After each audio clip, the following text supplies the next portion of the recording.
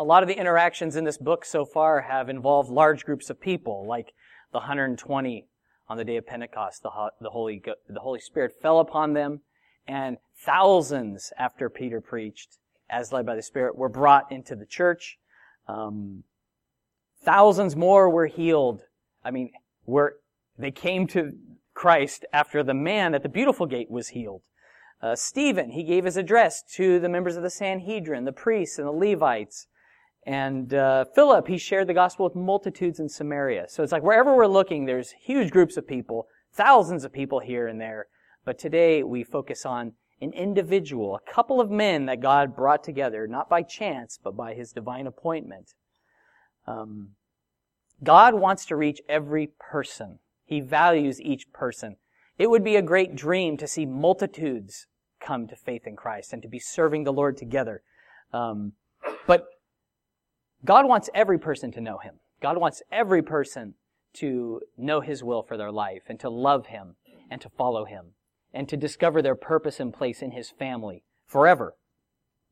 We find rest for our souls in Jesus, but He gives us things to do. And we'll see that Philip was led by the Spirit, and he met with this Ethiopian eunuch, which is a really awesome passage. So as we begin, let's pray. Thank you, Father, for the freshness of your word. Thank you for the light that you've brought into the darkness. Thank you for the life that you've brought into these dead souls through Jesus Christ and the gospel. And we pray, Lord, that you would fill us with your Spirit this morning, that you'd give us eyes to see things we've never seen before, and we'd hear things that you're speaking to us that we've never acknowledged before, and we'd walk in obedience to you and praise you for how great you are, that you would, it's no trouble for you, but that you would, I guess from a human point, go through the trouble of meeting every one of us, of putting us in the position of other people's lives that we can touch them through the gospel. Thank you, Lord, for your grace. Thank you for your mercies, that they're new every morning, for great is your faithfulness. And it's in Jesus' name we pray. Amen. I'm reminded of one quick announcement that I neglected to say, but Family Camp is coming up. So if you haven't signed up and want to go, there is a roster outside. And also if it's financial difficulty would prohibit you from going, please let me know, and we will see what we can do to help. So Acts 8:26 is where we'll be. The Holy Spirit hasn't been given by God for power to draw upon at our convenience, but He's a companion who leads us and guides us into all truth. He helps us to understand what the Bible is saying. And He ministers to us and He ministers through us for the glory of God. He helps us to obey, and He also helps us when we obey. And we can't obey God unless He helps us. And when we do obey, though, there's a place of blessing that He leads us into, a place of fruitfulness. The Spirit who dwells in us is the same that raised Jesus from the dead. There's nothing that He can't do. And we can take great confidence in that. Not in our flesh, but in Him, that He will accomplish these things in His time. Verse 26 of Acts chapter 8. It says, "Now an angel of the Lord spoke to Philip, saying, 'Arise and go toward the south along the road which goes down from Jerusalem to Gaza. This is desert.' So he arose and went.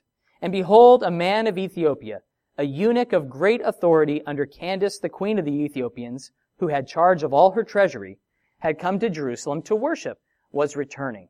And sitting in his chariot, he was reading Isaiah the prophet." Philip had fled persecution in Jerusalem, and he preached Christ in Samaria. It says that multitudes came to faith in Christ. The Holy Spirit came upon the people there. Many were baptized, and there was great joy in this city where disciples were being made. It's like this revival in Samaria.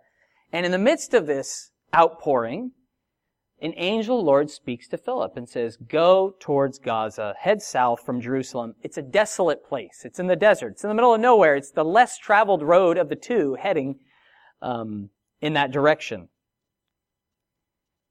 And it says, so he arose and went. I'm really impressed by this. There's no questioning, no protest, no discussion, no outright refusal. "Lord, I'm definitely needed here. I mean, we need to make disciples, right? And you commanded us to make disciples of all nations." And likely this move made little sense. There was no discussion. Well, why? I'm not going until you let me know why I would be going south along this road. I love how God's ways, they're not like ours. They can defy common sense, but in obeying them, we find we enter into a place of fruitfulness that we could never have had otherwise. Opportunities that we never dreamed of. God's ways are always counterintuitive to the flesh, and they require a conscious choice to walk in faith, to take a step that you wouldn't have taken on your own, to make that decision. It's like Peter and his fellow fishermen. They're professionals. They've been fishing all night long. They even have a boat. They weren't fishing off the shore like I would, because I don't have one. They were out on the boat. They knew where to go. They fished all night long and caught nothing. And Jesus, the next day, after he had preached, he said, "Hey guys, let down your nets for a catch." It was not the time for fishing. It was not probably the place for fishing. And Peter said, "We've toiled all night and caught nothing. Nevertheless, at your word, I will let down the net." So because you say it, that's the only reason why I will do this. I'm not going to do it for any other reason, but at your word, I'll do it. And it said that the net was so full of fish that they were unable to bring them in. So in that moment, Peter recognized the righteousness of Jesus, his own sinfulness, and there was this miraculous fruitfulness. Now, it's a challenge for us, because what if that net only contained one fish? Would it be miraculous then? Probably not. We wouldn't see it as miraculous. I mean, catching one fish is not, for some of us it would be fairly miraculous to catch a fish. But when it comes to saving souls, even one soul saved is a miraculous work of God's grace. You cannot be saved except God has His hands on it. And that's a miracle, that someone could be brought from death to life, to new life through Jesus, through faith in Him. That's powerful evidence of God's work. So even one soul saved is an infinite blessing. That's a soul that will live forever because of what Jesus has done. So happened, Philip, he obeyed the word of the Lord. On his way, there's this influential and wealthy man making a return trek from Jerusalem to ancient Nubia in northeast Africa. It's the region modern Sudan. It was called Ethiopia by the Greeks. So it wasn't technically what we would call Ethiopia, but it was that region. The word translated Ethiopia is Aethiops, which means to burn or scorch the face. So it's apparent, even by appearances, that he would have had very dark skin. This eunuch of great authority under Candace was a formal title like Pharaoh of the Egyptians. There were many pharaohs, well, there were many who were called Candace. This was the ruler of that time, and the text tells us why he was going up to Jerusalem. He went up to worship. He feared the God of the Jews. He was obviously a Gentile, and he was in charge of all the treasury of this region. So, very wealthy man. He had a lot of wealth at his disposal, and we see that by him sitting in the chariot. It wasn't like a one standing room only chariot. It's one that you could sit in and that other people were driving. So he had a chauffeur. He had attendants and servants around him. He had the sedan or the limo. And as he's riding along in this chariot, he's reading aloud from a scroll of Isaiah. So he would be very wealthy to afford such a scroll. I guarantee you he did not get the resident price. He got the tourist price. And he was educated to read Hebrew. So there was a level of commitment he portrayed and education in following the God of Israel. It was common for people who read the scriptures to do so aloud. If you go to the Western Wall today, people always read their prayers aloud. Unknown to the Ethiopian eunuch heading for home, God had brought Philip, a man filled with His Spirit, to intervene in his life. Verse 29. Then the Spirit said to Philip, "Go near and overtake this chariot." So Philip ran to him and heard him reading the prophet Isaiah and said, "Do you understand what you're reading?" And he said, "How can I unless someone guides me?" And he asked Philip to come up and sit with him. Philip first responds to the angel of the Lord in obedience. Then the Holy Spirit directs him to approach this chariot carrying this Ethiopian eunuch. Do you find that challenging?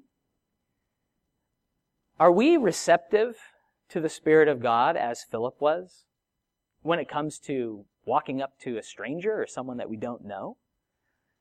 How easily we can make decisions based upon what we see or what's familiar or comfortable to us. I guarantee you this would not have been his normal, in a desert, desolated area, a foreigner, a dignitary, obviously a rich man. Just to approach him, he needed the Spirit's guidance to do that. But when he received it, he wasn't frozen like, whoa, hold on.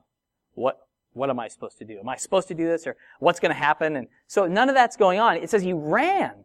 He runs to the chariot. You or I could have remained in Samaria asking for a reason to head south. Like, well, what's in it for me?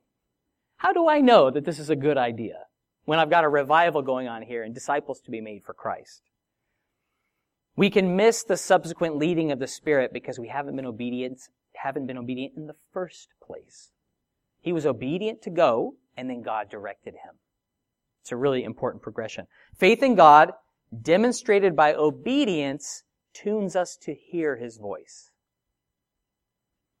When we trust God and we obey Him, the leading will come.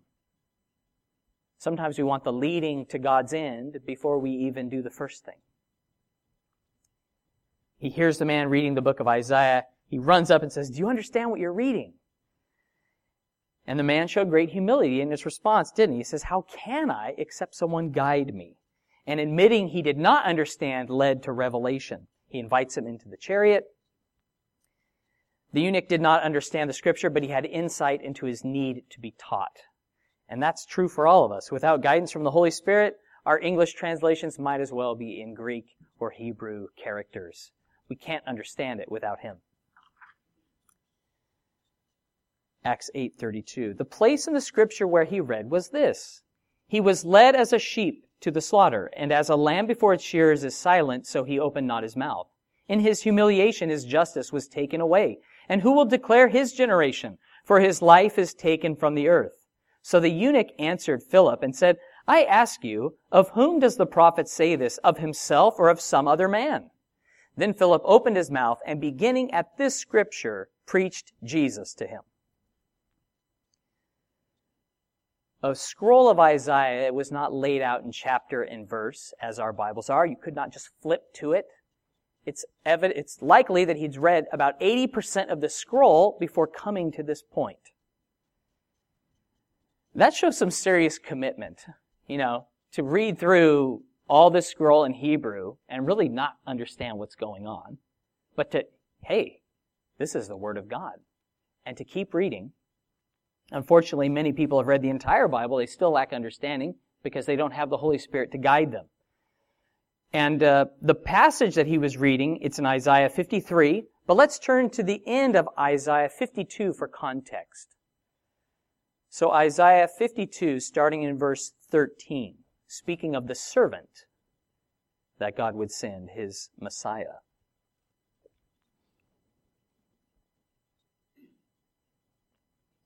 We've had the benefit of thousands of years of expositional teaching on these passages, but as we read them, let's put ourselves in the position of this Ethiopian eunuch who had never heard a sermon on this. He hadn't even perhaps heard of Jesus Christ. He didn't even know that there was a Messiah promised. There's a lot he didn't know, but as we read it, let's see what sort of questions we might have if we were reading it. So to set the context for the passage, Isaiah 52, starting in verse 13. Behold, my servant shall deal prudently. He shall be exalted and extolled and be very high. Just as many were astonished at you, so his visage was marred more than any man, and his form more than the sons of men. So shall he sprinkle many nations. Kings shall shut their mouths at him. For what had not been told them, they shall see, and what they had not heard, they shall consider. If you read this on its own, you would probably have a lot of questions, wouldn't you? Like, what is this about? Like, who is this one who's called God's servant? Or is it Isaiah's servant? If this servant was to be exalted and extolled, why should his face be marred? What would this servant do that kings would see that they didn't know about before, but they couldn't speak against after he had done it? And what's the sprinkling? And how do you sprinkle a nation? And how can one man do this? I mean, I would have a lot of questions if I was reading this. I probably would have stopped in chapter 52 if I was this guy. If we read the Bible and we honestly have no questions, it's evidence we're not really thinking about what it's saying. Because there is so much to be understood of Scripture. One thing I love about new believers is they have tons of questions and they're really keen to ask them. And if we ever grow beyond asking questions, our learning, our growth will be stunted, and we may even regress in our pride. So let's be those who ask questions and say, well, what does this mean, Lord?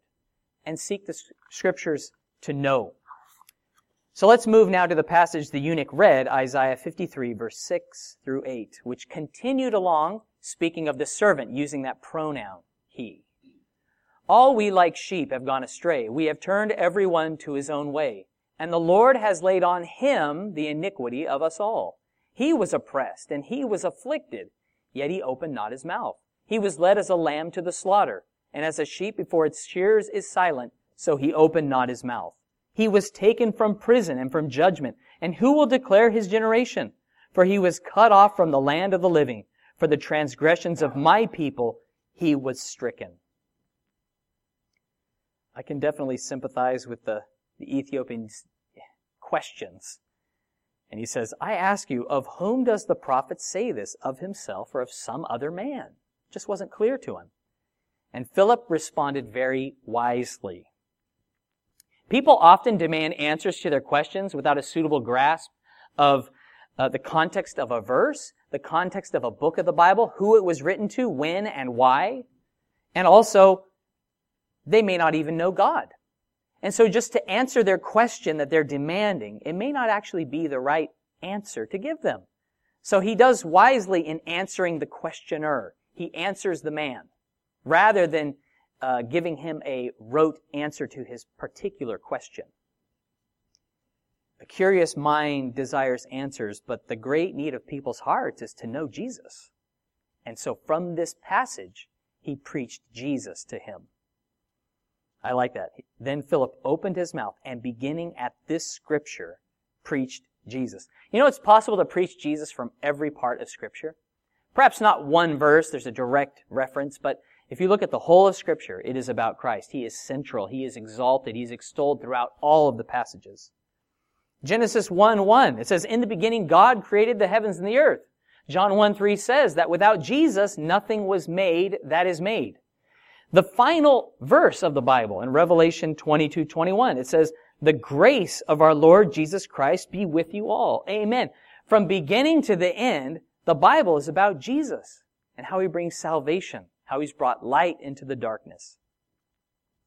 As a youth pastor, as an exercise, I taught through the book of Exodus Sunday mornings. We had two services, and I just verse by verse go through 69 different messages coming from Exodus that all focused on Jesus without any distortion or twisting of the word. He is there. He is all over the place. And if you have eyes to see, have you guys seen that? That Jesus is prominent. He is central of Scripture. From a human view, this whole interaction, it's an elaborate series of coincidences. You have Philip, a Christian from a Greek background. He happens to be traveling along this road. There's this eunuch who's reading the book of Isaiah. He has questions. Philip is able to answer just in the middle of nowhere. It's what people I've heard call a divine appointment. Neither of them knew about it, but God had sovereignly brought them together. And God opened this path of door for ministry. The Ethiopian had questions. He was presented with a Savior. And may we be those through whom God is able to present the truth of Jesus. Not just answering their questions, because they have a greater need than to have some knowledge. They need to be born again through Christ. I like that the text does not describe the words exactly that Philip used. Because the words used are not quite as important as who inspires and directs them. He gave him a word at that season from the Scripture of who Jesus was and what he had done. John 14:26, Jesus said this, "But the Helper, the Holy Spirit, whom the Father will send in my name, he will teach you all things and bring to your remembrance all things that I said to you." And the Scripture, it's the one that speaks of Christ. And so the Holy Spirit, he will teach us all things that you need to know. Doesn't mean that we know everything, but in that moment, we'll know all that we need to be able to present the evidence of Jesus Christ as our Lord and Savior. Turn in your Bibles, please, to 2 Timothy chapter 2, starting in verse 15. It's an exhortation that Paul wrote to Timothy.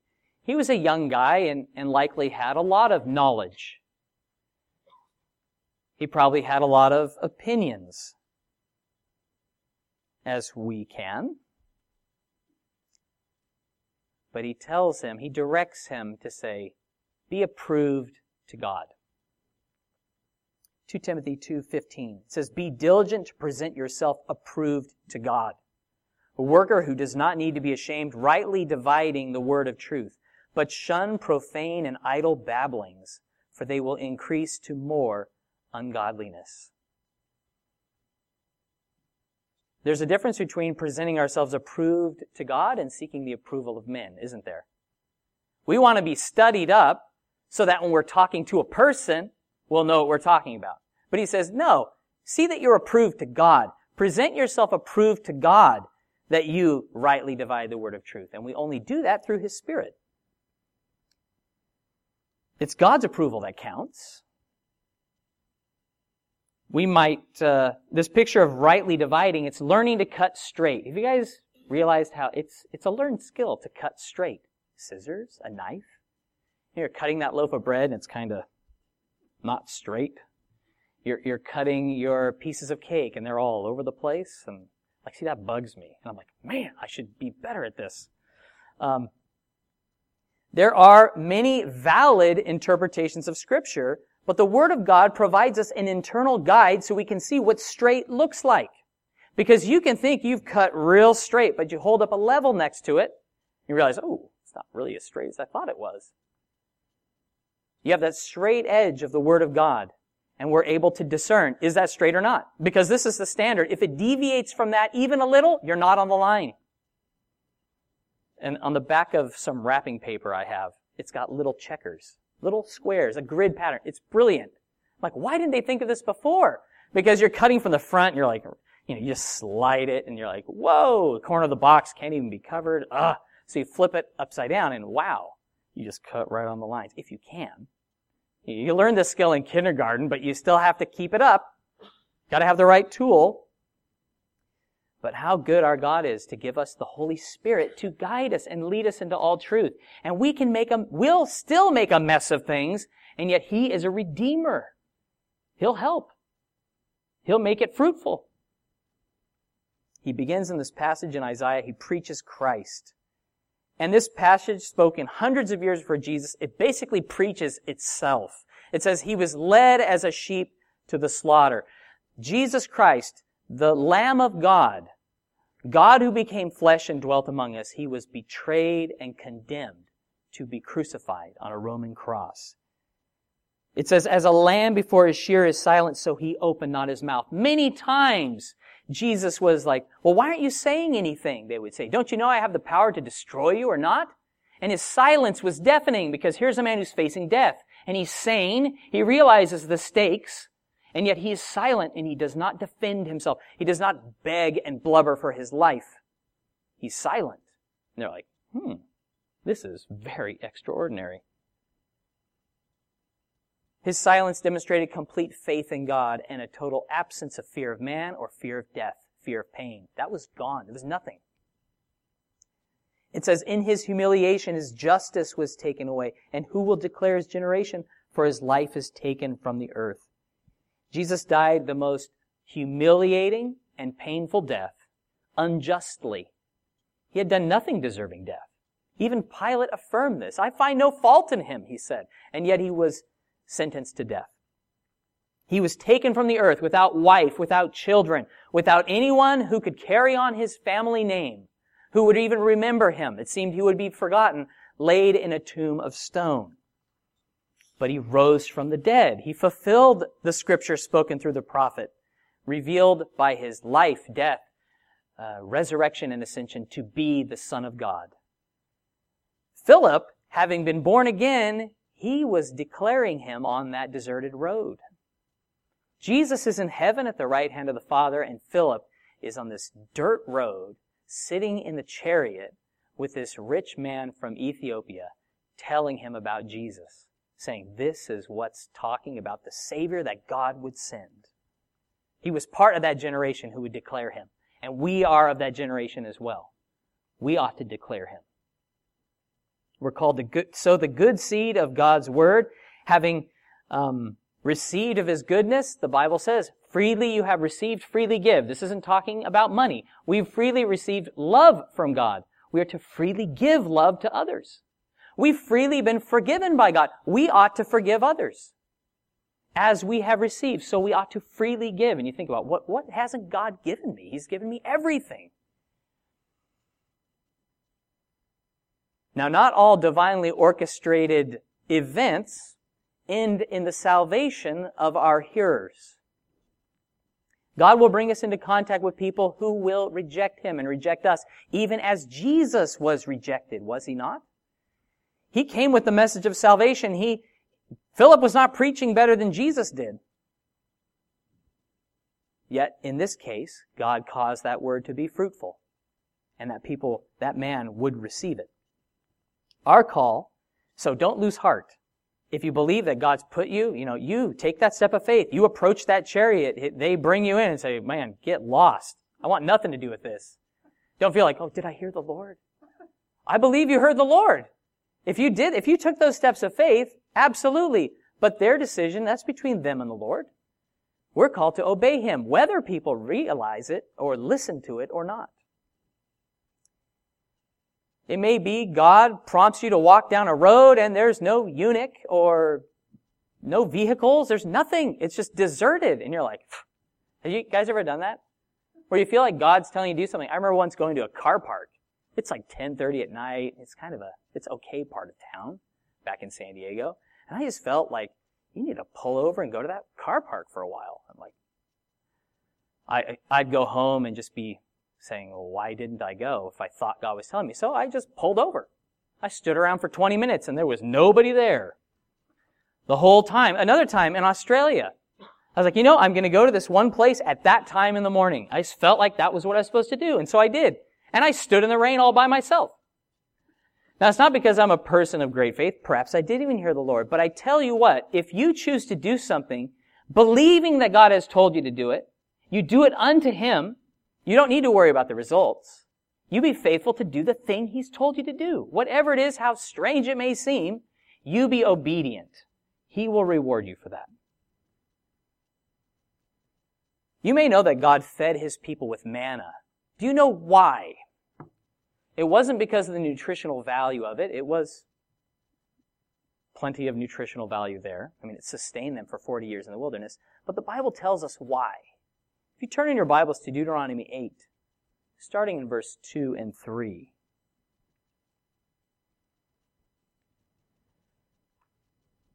Moses reminding the people how God led them through the wilderness.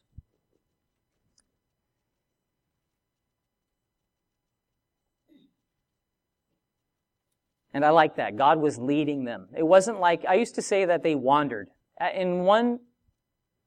From one vantage point, they were wandering. But when I say wander, if someone's wandering, it means they're aimless. They're kind of clueless. They're a bit lost. These children of Israel were not lost because the presence of God was with them. The presence of God physically guided them. When the presence of God, either in a pillar of cloud or fire, moved from the camp, the Levites would take the ark of God, they would wrap it up in the skins, and they would follow the presence of God until it rested. Then everyone else would travel to that spot and set up camp. And day by day, God would provide them manna. So wherever the presence of God led them, they were sustained. Okay, day by day. No matter where they went, it's like, well, the food's good here, the water's good here, in the desert. Well, God, wherever he led them, there would be food and water abundantly for them. So God had a purpose in this. Deuteronomy 8, verse 2 and 3. And you shall remember that the Lord your God led you all the way these 40 years in the wilderness to humble you and test you, to know what was in your heart, whether you would keep His commandments or not. So He humbled you, allowed you to hunger, and fed you with manna which you did not know, nor did your fathers know, that He might make you know that man shall not live by bread alone, but man lives by every word that proceeds from the mouth of God. So that's the context. God gave them manna so they would learn to live by His word, not by bread alone. He fed them for 40 years. And note, they didn't all need to learn the lesson perfectly before God brought them in. At this point, many of the people had not learned, had they? It was all of grace that God brought them in His timing and His plan. And I love that. God revealed Himself. He taught those willing to learn. And He brought them in, and He made them fruitful in the land. So all of our lives, really, it's an opportunity for us to know God better, to proclaim Him in word and deed. He does test us. He does try us. Are we those who obey Him or not? Back to Acts 8, verse 36. Now as they went down the road, they came to some water. And the eunuch said, "See, here is water. What hinders me from being baptized?" Then Philip said, "If you believe with all your heart, you may." And he answered and said, "I believe that Jesus Christ is the Son of God." So he commanded the chariot to stand still. And both Philip and the eunuch went down into the water, and he baptized him. As they're continuing down the road, they come to some water in a deserted place. Get this. So they're in the desert, and here's water. Another one of those coincidences. That's not a coincidence at all. And he asks, well, here's water. What hinders me from being baptized? It's likely that Philip spoke of the command given by Jesus, that His disciples were to go into all the world and preach the gospel, making disciples, baptizing them in the name of the Father, the Son, and the Holy Spirit. And baptism in water, in obedience to Christ, it's a seal of a personal choice to follow Him. It's an outward declaration that we will follow Jesus. In our day, baptism in water, some will brush it aside because it's unnecessary for salvation. But every Christian ought to be baptized. There's no way obedience to Christ's command could be overstated. He commands us to be. And He commands us to baptize people in water. So it's a good question to ask yourself. If you're a believer and you're a follower of Jesus and you have not yet been baptized, what is hindering you? There's plenty of water around. There's some at my house. Actually, it's a bit cold at the moment. But you know what? It doesn't matter how cold it is. It doesn't matter how hot it is. There may be a million reasons you could give that you have not yet been baptized. But all of them combined cannot release you from God's command to be baptized. Some might say, me not being baptized is between me and God. And you speak rightly. It is between you and God. Your refusal to obey, it hinders you from fellowship with Him. Don't disobey Him in this area. If He commands you to do it, do it. And He has, hasn't He? He doesn't have to go beyond the Scripture to command us because He has said it. Baptism is important for every believer. Every believer is important to the body of Christ. There's no age restriction that God puts on genuine faith, and there's also no age restriction placed on baptism. Could anyone forbid water from someone who's been born again through the Holy Spirit of God? Certainly not.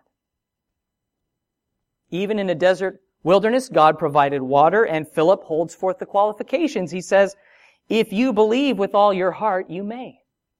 That was it. And so, interestingly enough, here's another coincidence for you. We do have a church baptism coming up in the next month or so. If you want to be baptized, let me know. Or Andrew, I think he's putting it together. We do not want to hinder anyone from being baptized. We want to encourage people to obey the Lord in this way. So the eunuch says, I believe that Jesus Christ is the Son of God. The genuine faith of this man, it was shown by his desire to be baptized in identification and in obedience to Christ. Jesus was baptized in water to fulfill all righteousness. And for all followers of Jesus, baptism is a key step in obedience to Him. It would be remiss to limit the application of this passage to baptism in water only, because I expect most of us indeed have been baptized either as infants or as adults by choice, and some of us both.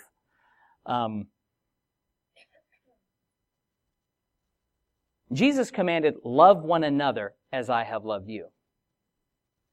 It's much easier to be baptized in water than to love your enemy. Would you agree? Yeah. Anyone can submit themselves to a rite.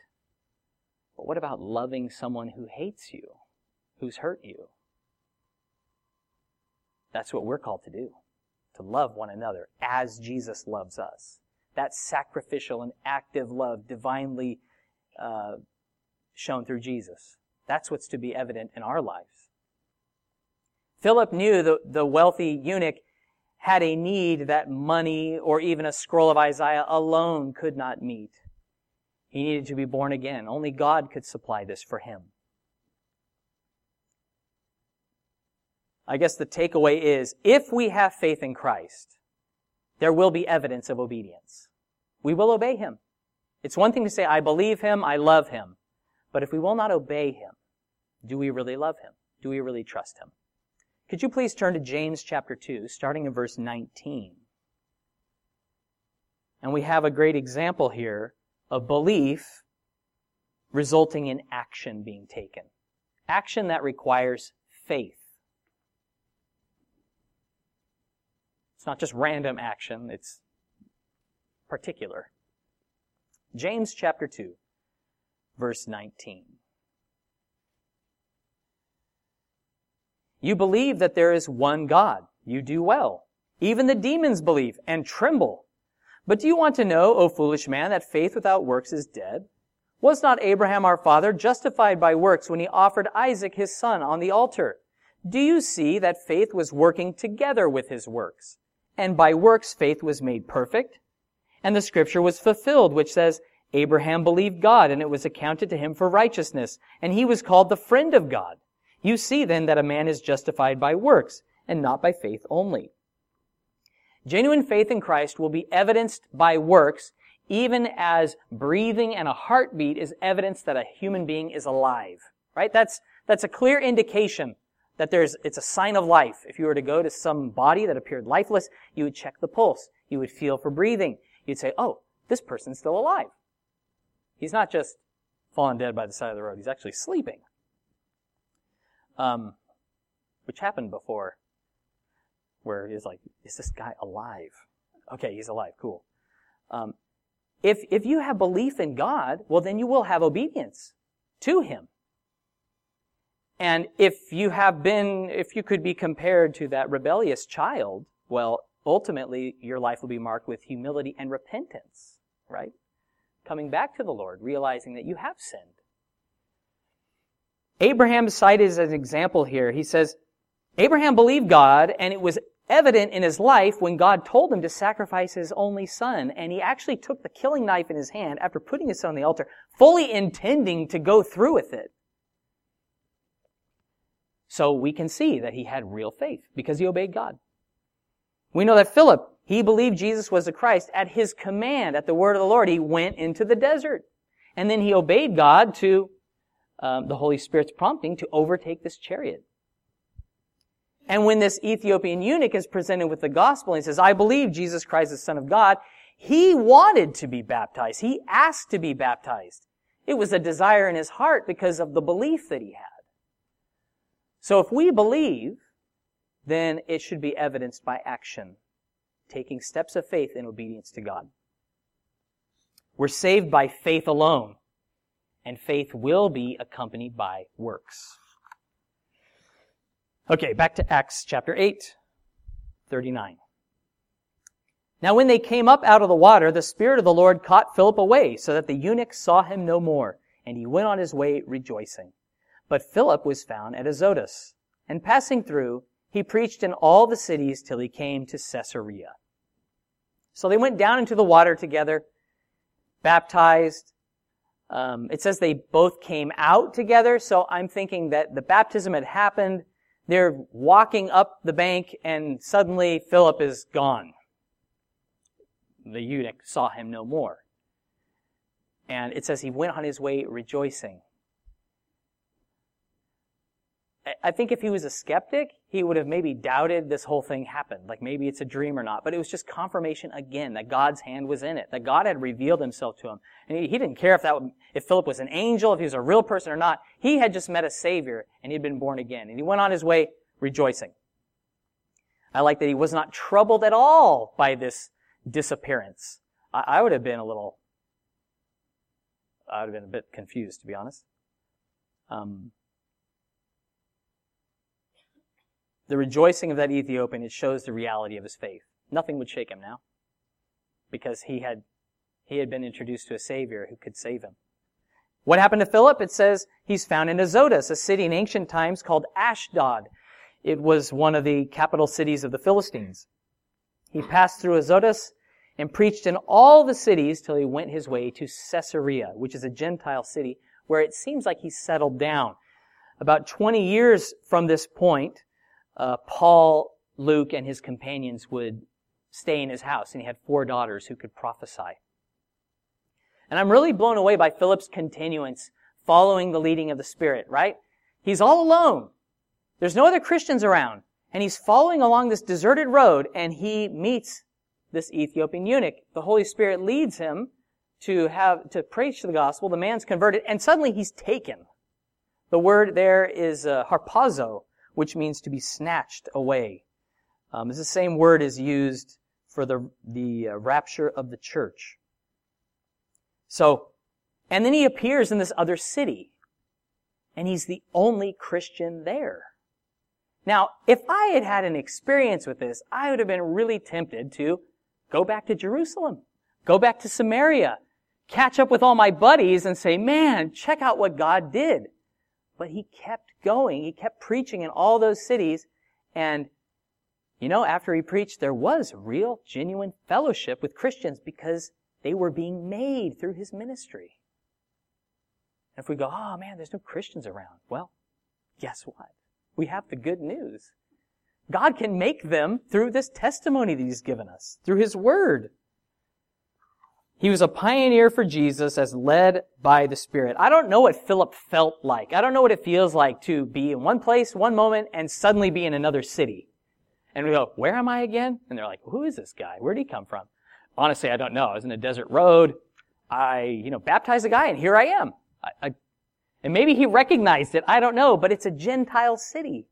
So he probably had to ask around, and man, people responded in faith. So it's in Acts 21 where we read that Luke and his company stayed with Philip the evangelist. That's him. I'm so blessed that God cares about individuals. He cares about you. He loves you. He cares about what's going on in your life, and he wants to use you. He's also going to test you. He's going to try you. He's going to see if you're going to obey him in a little thing, and then he'll give you another little thing. Praise the Lord, when we're born again, we're filled with the Holy Spirit. He indwells us. He helps us. He leads us into all truth. And through faith in Jesus, we can all be like Philip. He was obedient to the Spirit's leading, and he was fruitful wherever he went. It didn't matter if he was in Jerusalem, he was fruitful. Samaria, he was fruitful. Caesarea, he was fruitful. And he didn't neglect his own household, his own daughters. All prophesied. So they came to Christ as well. If God's called you to preach and lead multitudes to Christ, I rejoice with you. But let's all value each person that God brings across our path. God loves everyone. When we're led by the mouth of the Lord, we'll know what to say. When we're led by the love of Christ, we will know what to do. When we're obedient to the Spirit's leading, we will never be lost or alone. You can count on that because God is faithful. We can go our way rejoicing, knowing that fruitfulness will follow. So let's do the first things. Let's humble ourselves. Let's believe God and obey him. Let's pray. Thank you, Lord, that you are great and marvelous in all your works, that your ways are past finding out, and you have such wisdom in the way that you gently lead us and guide us through this life. And I pray, Lord, that we would not be as disobedient children, but those to whom you speak, and we are running to do it like Philip was. And forgive me, Lord, when I have second-guessed, and I have frozen in fear, and I have felt dread and given place to lies instead of trusting Christ, instead of obeying you and being filled with your Spirit. Lord, I pray that you would show each one of us our great need to be taught by you, our great need to be led by you, and that we cannot be fruitful except through you.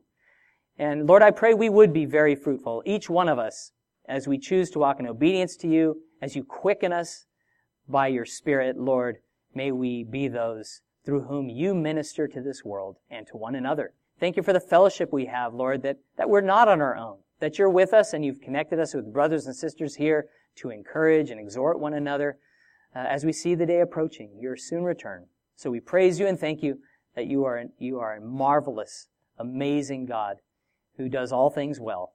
And we worship you and praise you in Jesus' name. Amen.